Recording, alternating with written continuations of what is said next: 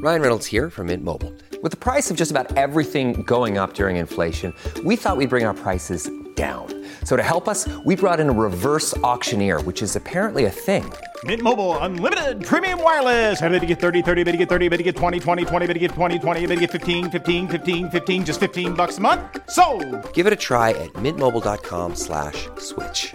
$45 up front for 3 months plus taxes and fees. Promo rate for new customers for limited time. Unlimited more than 40 gigabytes per month. Slows full terms at mintmobile.com. Welcome back to Collector's Closet, presented by the Ohio Lottery. Let's discuss my newest prize possession, this new $10 scratch-off, the $500,000 Platinum Jackpot. The best method I've found so far to help it hold its value is to vacuum seal it. This thing cannot get scratched. What's that? Sorry, my producer's telling me the only way it could be worth up to $500,000 is if I do scratch it? Okay, well, in that case, definitely don't overprotect your $500,000 Platinum Jackpot scratch-offs. Play them. Lottery players are subject to Ohio laws and commission regulations. Play responsibly. We took it all. We brought them to our land. An endless night, ember hot and icy cold. The rage of the earth. We made this curse. Carved it in the blood on our backs. We did not see. We could not, but she did. And in the end... What will I become? Senua's Saga. Hellblade 2. Play it now with Game Pass. Due to the graphic nature of this murder case, listener discretion is advised. This episode includes graphic discussions of violence and murder that some people may find offensive. We advise extreme caution for children under 13.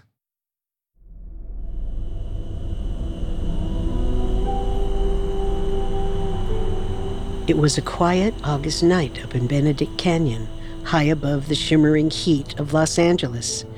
Tim Ireland was tired, but he had to stay up. He promised his fellow counselors that he'd be on call all night in case any of the girls on the campout got scared. So he tried to stay alert by focusing on the echoey, pleasant sounds of the canyon. The bugs, the trees, the occasional blessed breeze, the sound of records wafting softly from the surrounding houses, even though it was well past midnight. But this was where the movie stars lived. It was 1969, and a weekend. You'd best believe they partied throughout the night. You could almost hear the ice rattling in their cocktail shakers. But then Tim heard something else. Something that made him jump to his feet like a jack-in-the-box. Long, harrowing seconds of screams. Oh, God, no! No, please don't! No! Oh, God, no! Don't! Tim ran to check on the girls. They were all fine. But someone out there wasn't. He woke his supervisor, who gave him permission to drive around the area and see if anyone needed help. Tim wasn't the only one that heard something strange in the wee hours of August 9th, 1969. A terrible crime had shattered the civilized revelry of Benedict Canyon's Friday soirees. And when morning light flooded through the quiet trees in the large windows of 10050 Cielo Drive, there was more than wine spilled on the carpet. There was blood.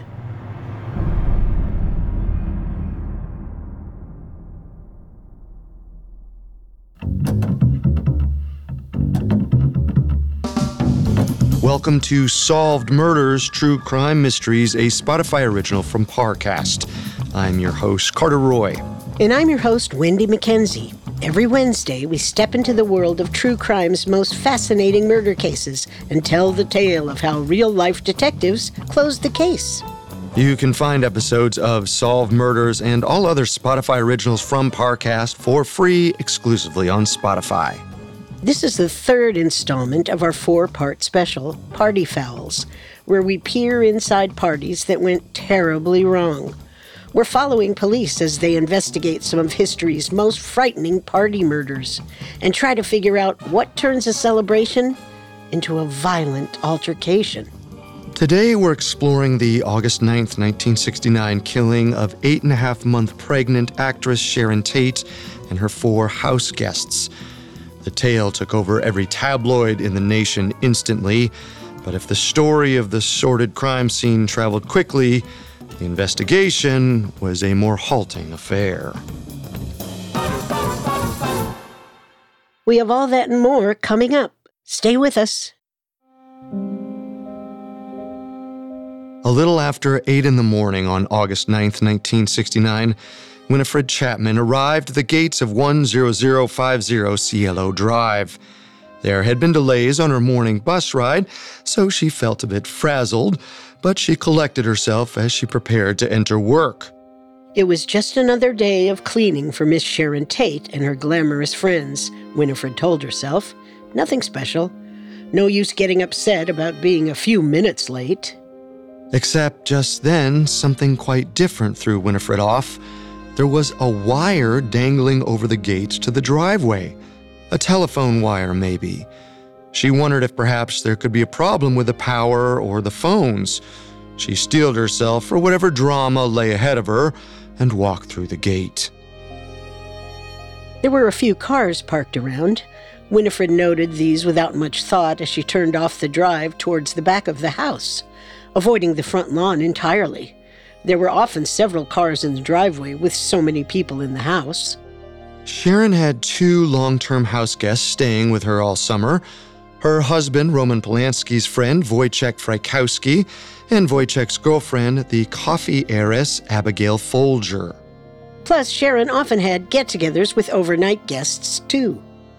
Winifred shook her head as she unlocked the kitchen door. These Hollywood party people lived a different kind of life. But her life wasn't all about cocktails and dancing. She picked up the phone to check if it was working, and just as she'd feared, the line was dead. Something was up with the power. With a weary sigh, she made her way towards the living room to look for Sharon and inquire about the problem. She didn't, however, make it into the room. She stopped in her tracks when she got to the doorway. She'd never seen so much blood. It was splattered on the rug, on the walls, across every part of the living room she could see. And the front door was ajar. Blood was pooled on the flagstones outside, too. But that wasn't the worst part. Beyond the blood, out there on the lawn, laid a body.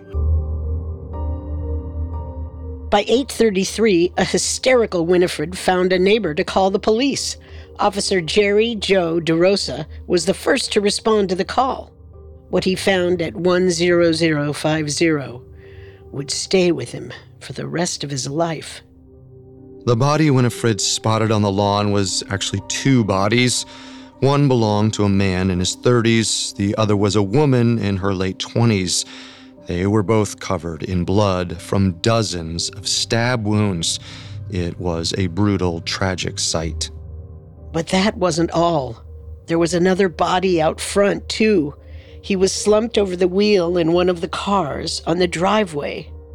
He'd been shot. No visible stab wounds. A small blessing, but he looked so young, no more than a teenager. Unfortunately, the worst was yet to come.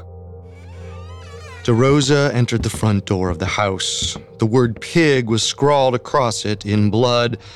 And then inside, lying by the couch, were 2 more bodies. He counted in his head, victims number 4 and 5. One of these corpses was male. He was short, and his face was covered by a bloody towel. In fact, his entire body appeared to be soaked in blood. There was also a rope around his neck, like a noose. One end of the rope was tied into another noose and circled around the neck of the body beside him.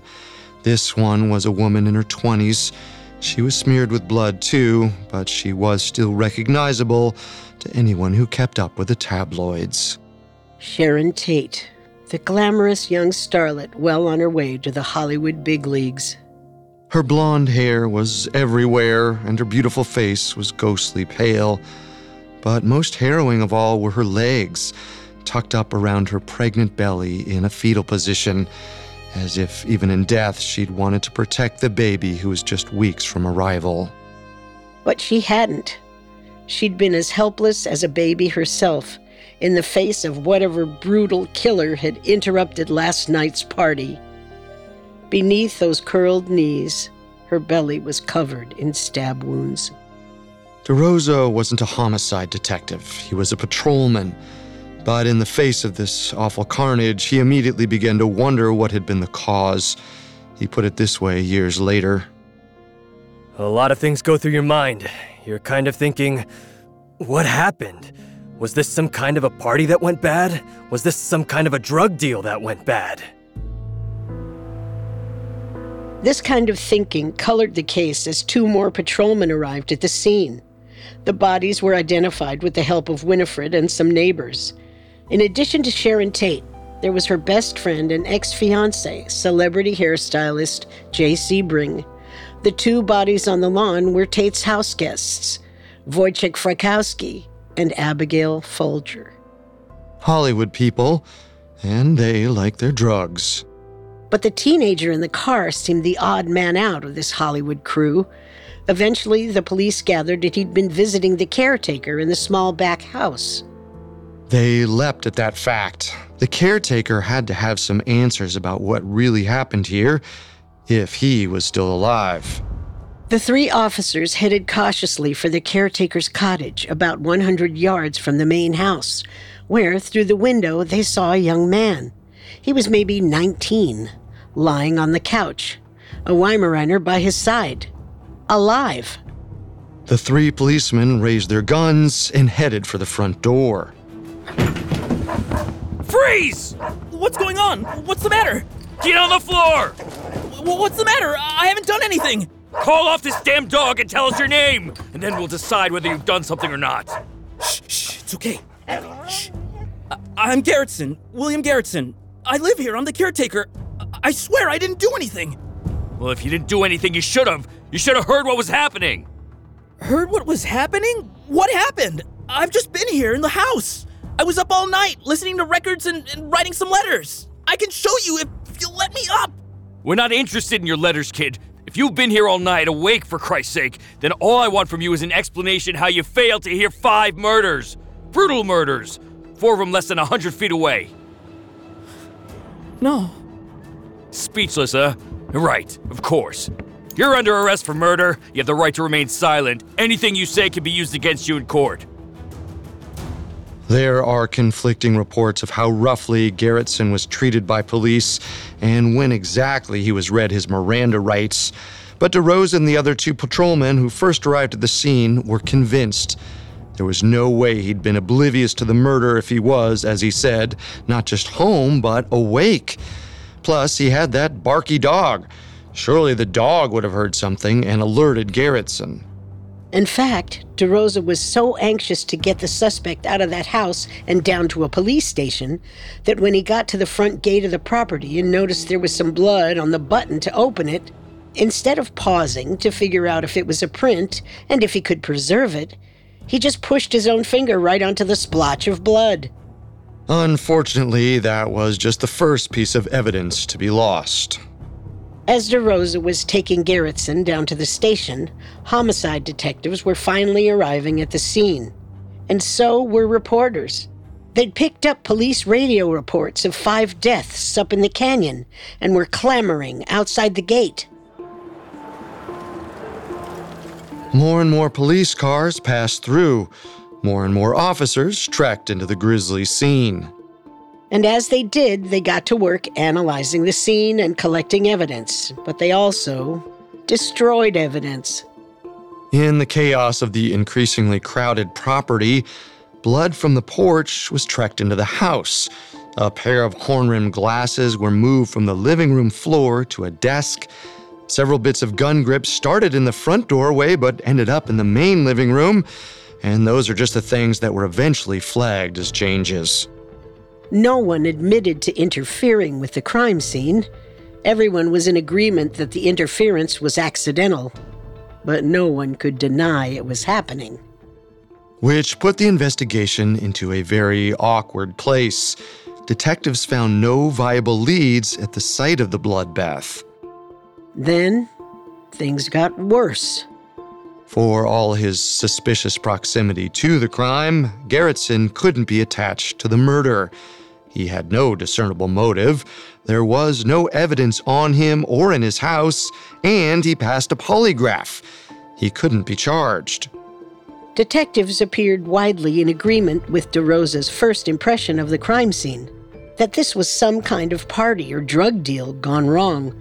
But they had no proof, no leads, and no idea where to go next.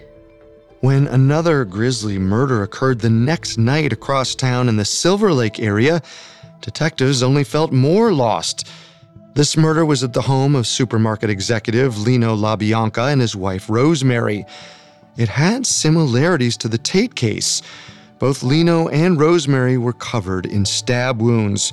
And just like at 10050 Cielo Drive, messages were written across the walls in blood, including the strange phrase, "Helter Skelter," apparently taken from a Beatles song, although misspelled. But the victims in the two cases were so different. At the Tate residence, Hollywood bigwigs. At the LaBianca residence, ordinary Los Angelinos. Plus, police were convinced that the Tate murders were drug-related, a party crime. And what could drugs have to do with a supermarket executive and his wife? So on August 12th, the LAPD announced to the press, the LaBianca murders were a copycat crime. Just something else to muddy the waters of the Tate investigation. The two crimes were given two separate investigative teams. It was a non-discovery, and neither investigation made much progress in the next month. But that wasn't about to stop the papers from covering the brutal crimes. This was the biggest, most sensational news Hollywood had gotten in ages. The starlet, the coffee heiress, the pregnancy, the blood. It couldn't be more headline-worthy. So the papers published what they did have and regurgitated the grisly, tragic details of the crime again and again. The stories, for all their lack of new information, were effective. Los Angeles was gripped with terror and curiosity. But meanwhile, 250 miles away in Death Valley, no one was thinking about Sharon Tate. Not until an arson investigation turned up blood. Coming up, several unlikely investigators helped break the case. Pinocchio, Sleeping Beauty, The Little Mermaid. They're all iconic Disney movies. But did you know the original versions of these stories did not end with a happily ever after? Hi, I'm Alistair from Parcast, and I'm hosting a new Spotify original called Once Upon a Time. For 9 weeks, we're commemorating the 120th anniversary of original Imagineer Walt Disney's birth by lifting the curtain and comparing some of your favorite Disney stories with their earliest tellings. Once Upon a Time will chart Disney's career triumphs, as well as the crushing defeats that almost ruined it all. We'll also look at what it took to bring these stories to life and why Disney's adapted versions became so memorable across generations. Follow the Spotify original from Parcast, Once Upon a Time. Listen free and exclusively on Spotify.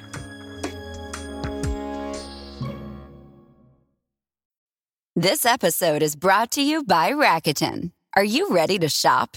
Rakuten's Big Give Week is back. Get 15% cash back at hundreds of stores, including headliners, Ulta, Ray-Ban, and Canon. Rakuten is how in-the-know shoppers get the best savings. They shop the brands they love and earn cash back on top of deals during Big Give Week, May 6th to May 13th. The cashback rates are even bigger. I'll be shopping for Adidas and Fenty. You can save on everything you need for summer, like clothing, outdoor gear, and travel. Join today for free and get an extra 10% cashback boost. That's an extra 10% cashback on top of Big Give Week's 15% cashback. You won't see higher cashback rates than these. Go to Rakuten.com or download the Rakuten app. Rakuten. Shoppers get it. And now, back to our story. It was mid-September 1969 in Death Valley, so it was hot. Dick Powell was preparing himself to sweat as he started his shift at the Wild Rose Ranger Station, a part of what is now Death Valley. When he got a radio alert that the park's maintenance crew had some heavy machinery on fire, he knew his day was about to get hotter still. They'd left the Michigan loader down by a dry lake bed, an area called Racetrack Playa. They'd gone out there in the first place because someone had been carving out a new road in the park, not a welcome intrusion.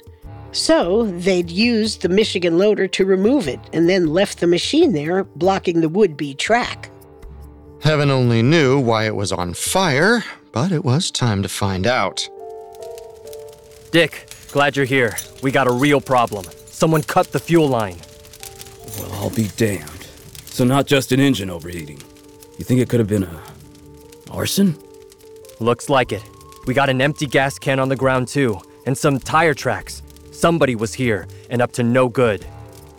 Huh. Why in the world? I'd guess it's gotta be whoever was building that road we were clearing. You're right. No one else would care about an earth mover out here. We'll just have to find him then.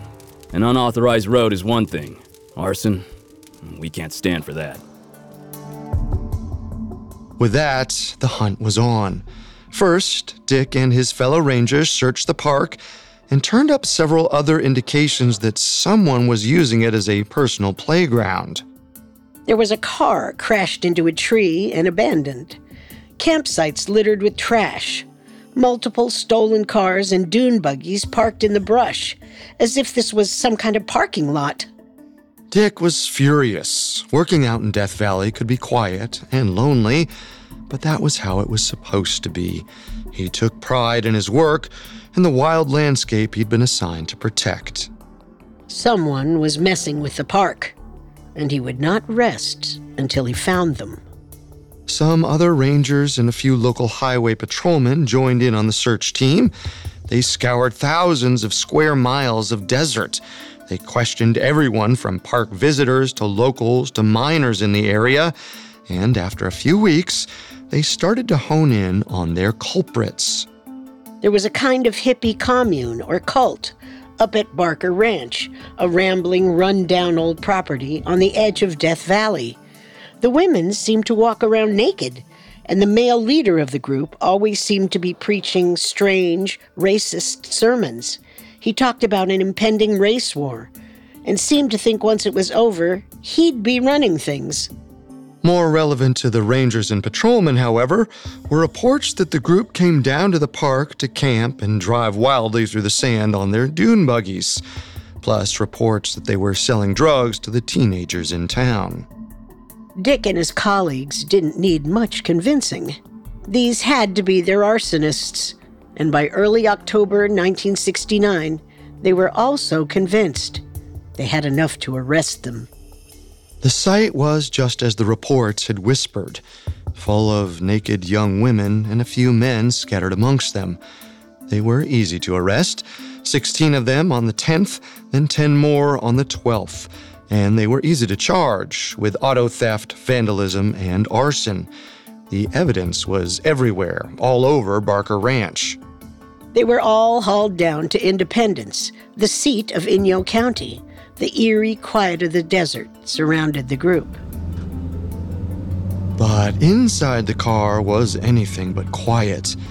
The leader of the so-called family, one Charles Manson, started giving one of his rumored sermons. Yeah, black people, they're the problem. There's a race war brewing, and I'm telling you, they're gonna come and kill us all. All of us, huh? All of us white people, yeah, you first, though. You cops, you watch how man they're coming. I'm not too worried about it. Oh, if you knew what was good for you, you'd believe me. You heard of those murders up in Los Angeles? White people killed by black people, I'm telling you. That's what's happening now. It's starting. Oh, if you only knew. You'd let me out of the car now, you'd let me free, and you'd let me run.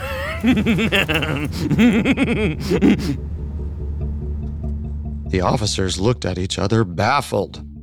There was no way they were going to free this crazed racist. And in fact, things were about to get worse for this group of hippies, or family as they called themselves, specifically for one of the women, 21-year-old Susan Atkins.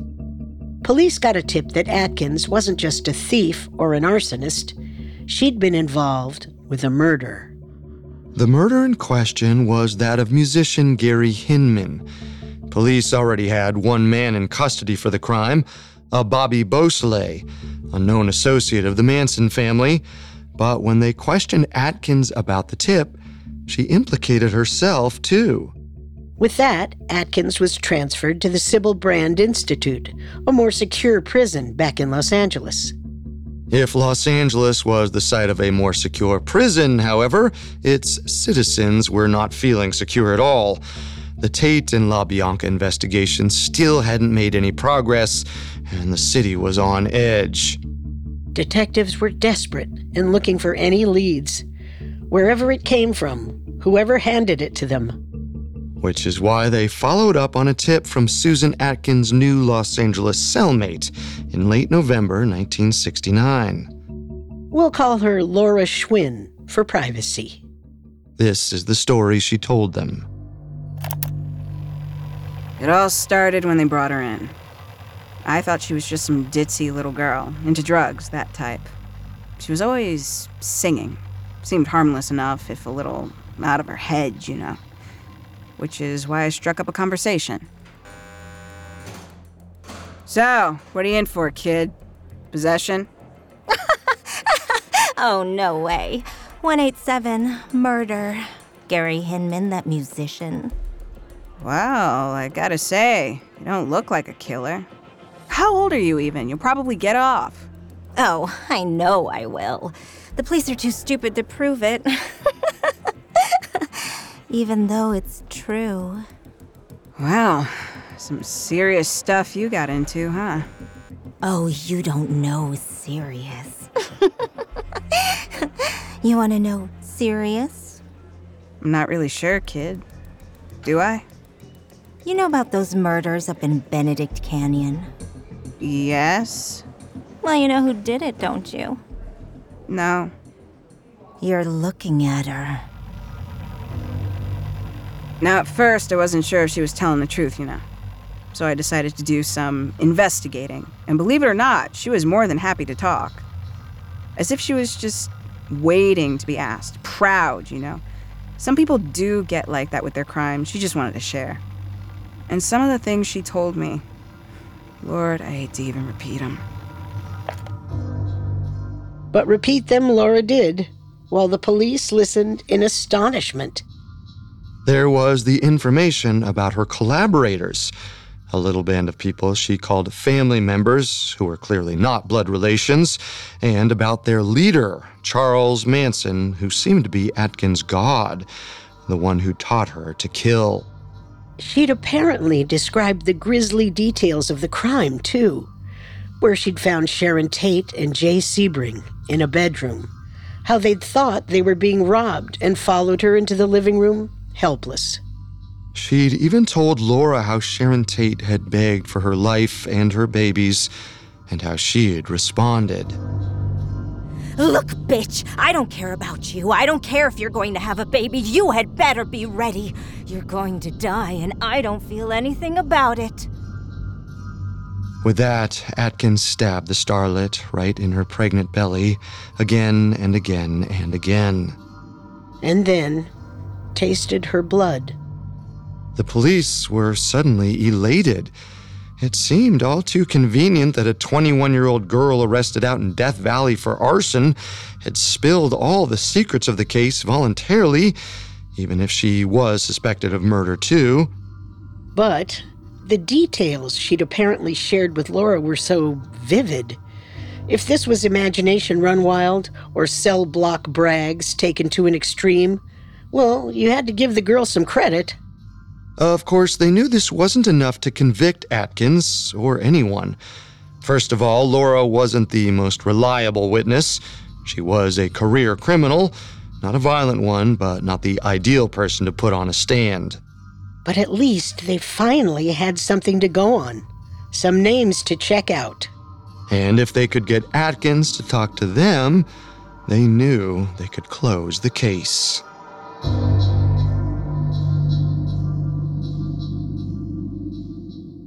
Coming up, the LAPD closes in. Ryan Reynolds here from Mint Mobile.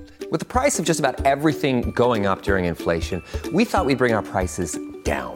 So to help us, we brought in a reverse auctioneer, which is apparently a thing. Mint Mobile Unlimited Premium Wireless. How to get 30, 30, bit to get 30, bit to get 20, 20, 20, bit to get 20, 20, bit to get 15, 15, 15, 15, just $15 a month? Sold! Give it a try at mintmobile.com/switch. $45 up front for 3 months plus taxes and fees. Promo rate for new customers for limited time. Unlimited more than 40 gigabytes per month. Slows full terms at mintmobile.com. We took it all. We brought them to our land. An endless night, ember hot and icy cold. The rage of the earth. We made this curse. Carved it in the blood on our backs. We did not see. We could not, but she did. And in the end, What will I become? Senua's Saga. Hellblade 2. Play it now with Game Pass. Now, back to the story. On Thursday, November 6th, 1969, Susan Atkins made a stark confession to her cellmate. She committed the Tate murders. The cellmate, who we're calling Laura Schwinn for privacy, was convinced that the confession was true. She could see it in the gleeful, remorseless look on Atkins' face. In the matter-of-fact way she stood with her hands on her hips as she detailed her own brutality, and in the crazed way she promised Laura, "You have to love someone to kill them." So about a week after the confession, Laura went to a counselor with a shocking announcement. I have to talk to you. I have information regarding who killed Sharon Tate. Around the same time, Atkins also confessed to another inmate, Ronnie Howard, who also decided this crime was too heinous to keep quiet. When investigators listened to these two women, they felt relief. They hadn't found a single viable lead in the case. They'd lost evidence. They'd arrested the wrong man. The papers were dogging their every footstep and dragging them for their lack of progress on a high-profile, abhorrent crime. At this point, they'd been bumbling around looking for their next clue for almost 2 months. But finally, they had a lead. And the more they talked to Laura and Ronnie, the better the lead seemed. Specifically, some of the things Atkins had told her fellow jailbirds weren't in the papers. Facts about the exact positions of the bodies, the kinds of stab wounds, the specific way the rope was placed around Sharon and Jay Sebring's necks and then thrown over the rafters. And Atkins had told Ronnie about the La Bianca murders too, saying she'd been there as well and detailing the way Helter Skelter had been written across the refrigerator in blood. Again, not in the papers. Perhaps the La Bianca killing wasn't a copycat murder. Even more importantly, it seemed clear this girl knew too much to be lying. Still, cell block confessions weren't enough to convict on. They needed more evidence. And ideally for Susan Atkins to confess to them. Michael McGann, a Los Angeles Police Department homicide detective, was assigned the crucial job. Gritting his teeth and determined to make this work, he went down to the Sybil Brand Institute and settled in for an hours-long tape-recorded interview with Miss Susan Atkins herself. Who else was there that night? Why should I tell you? If you cooperate with us, we can help you. You mean you can get me immunity? Not immunity, no, not after what you did, Susan. And we already have plenty of leads based on what your cellmates have told us. We can follow up on all that. You'll be looking at the death penalty. But maybe we can make sure you don't get that. As long as you tell us the entire truth about what happened, no holding back. I don't know. They're my family. And anyway, I'm not scared of death. They're your family, huh? Well, if you don't talk about them, I'll bet you one of them will talk about you. Ultimately, Atkins cooperated with the investigation in exchange for avoiding the death penalty. Her testimony led the investigation straight to several other members of the so-called Manson family she'd been arrested with: Tex Watson, Patricia Krenwinkel, and Linda Kasabian. They'd all been there the night of the murder. Kasabian had kept watch while the other three slaughtered their prey. But there was another figure Atkins led police to as well: Charles Manson. He hadn't been there on the night of the murders, but he had ordered it all. The arrests were quick, but getting together a case would be slower and more difficult. So far, the evidence was mostly hearsay or circumstantial. Deputy District Attorney Vincent Bugliosi knew that. But he wasn't going to let it stop him. He'd later explain his attitude this way. When I get on a case, the first thing I determine is if the person is guilty. If I believe the person is guilty, I know that I can find the evidence, not manufacture it, find it. If I think a person is guilty, something comes over me. When I started looking at the police reports and saw the kind of person Manson was, I realized it was only a matter of time before I'd come up with enough evidence. Bugliosi was right.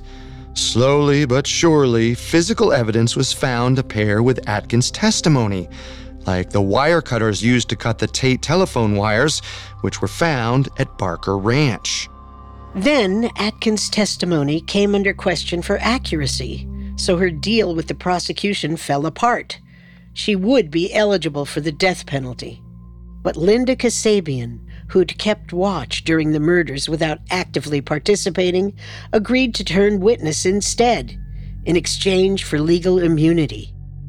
Together, the two women's testimonies finally gave investigators and the wrapped Los Angeles papers a clearer picture of what happened that quiet August night up in Benedict Canyon.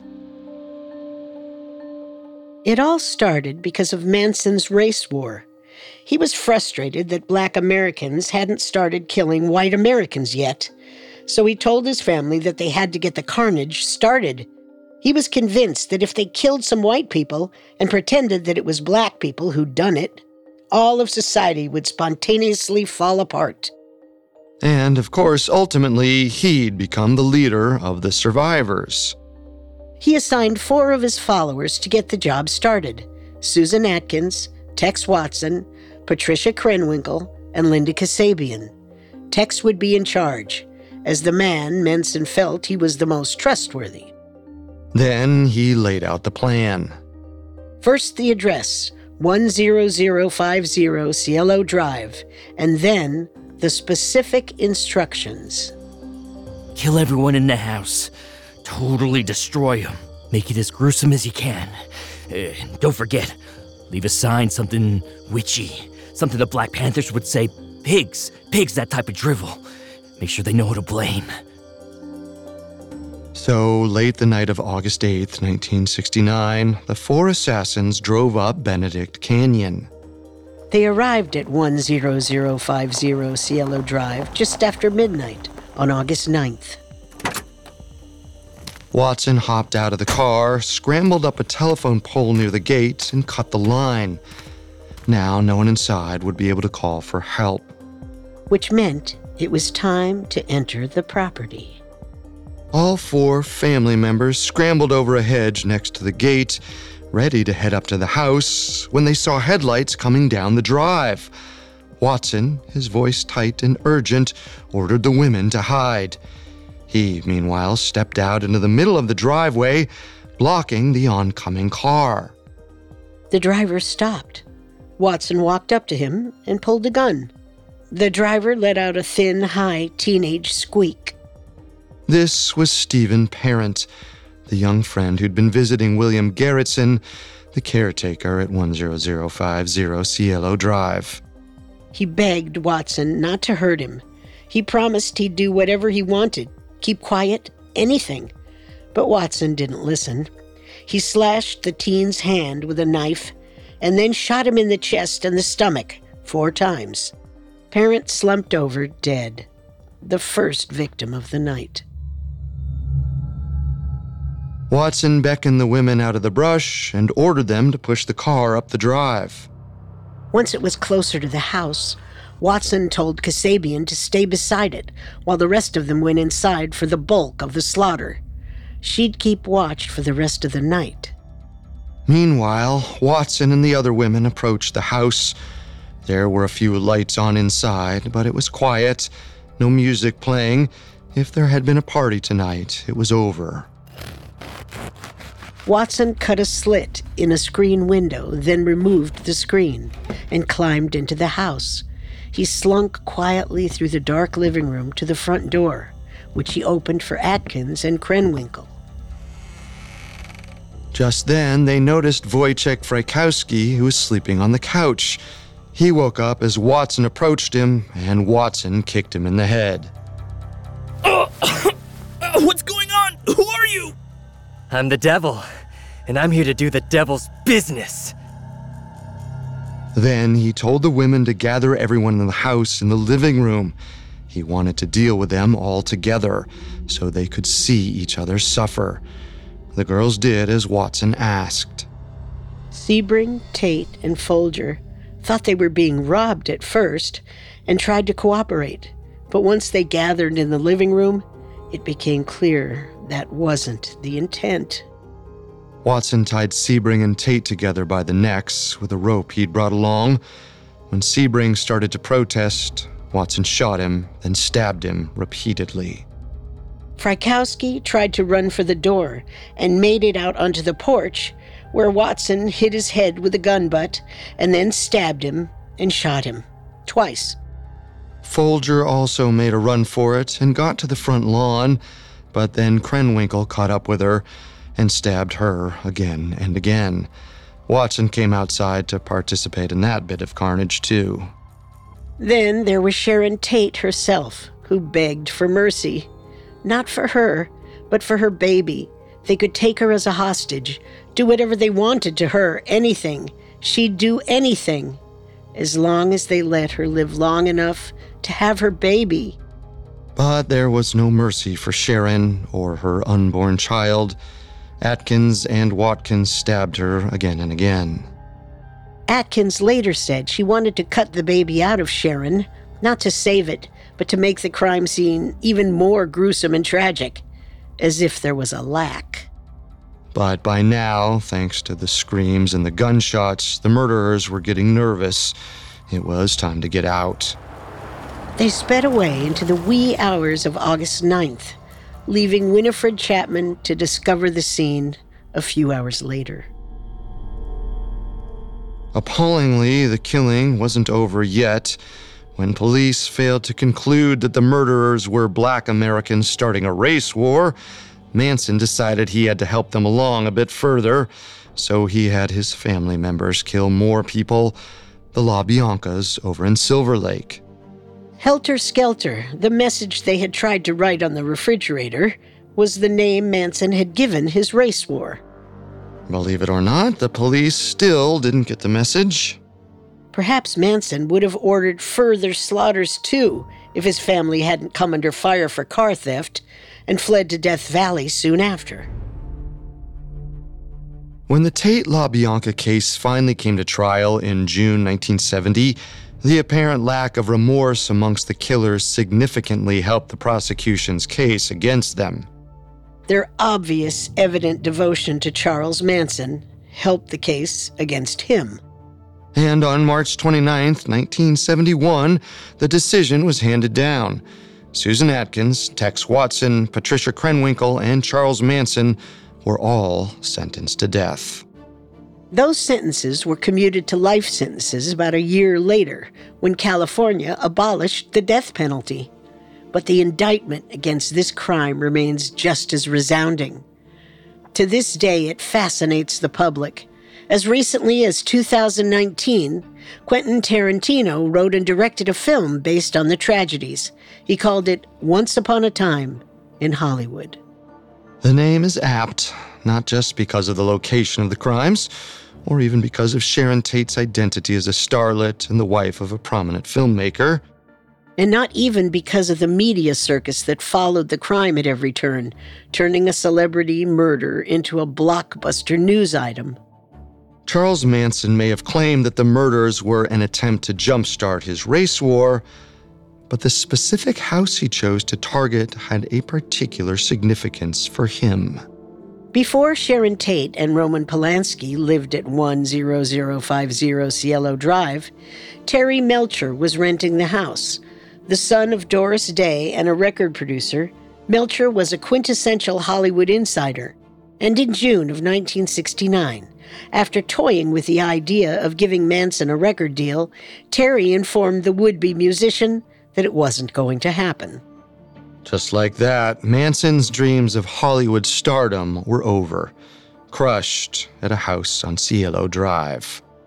Surely that disappointment played a role in his bloodlust and in the brutal crimes he sent his followers to commit. Like so many others, Charles Manson couldn't get an invite to the Hollywood party. So, he crashed the party. And then he did his best to obliterate it.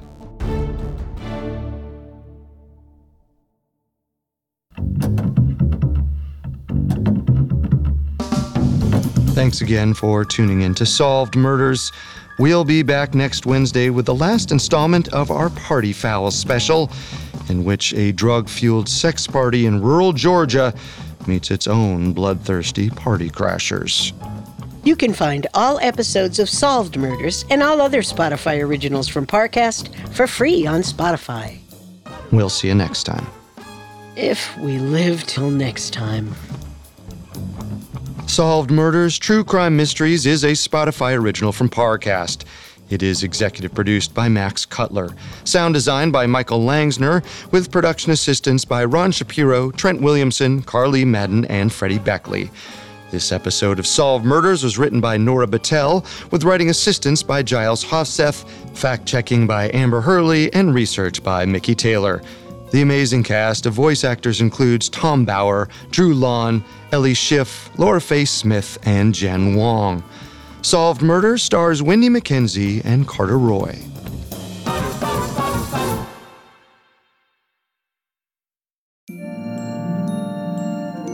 Walt Disney had a gift for storytelling that resonated with audiences. From a puppet who wanted to become a real boy to a mermaid who yearned to be part of the human world, Disney has developed relatable and unforgettable characters. Hi, it's Alistair from Parcast. Join me for Once Upon a Time, a special collection of Parcast episodes celebrating the original Imagineer himself, as well as the origins of Disney's most iconic characters and stories. Follow the Spotify original from Parcast, Once Upon a Time, and catch new episodes Mondays, free and only on Spotify.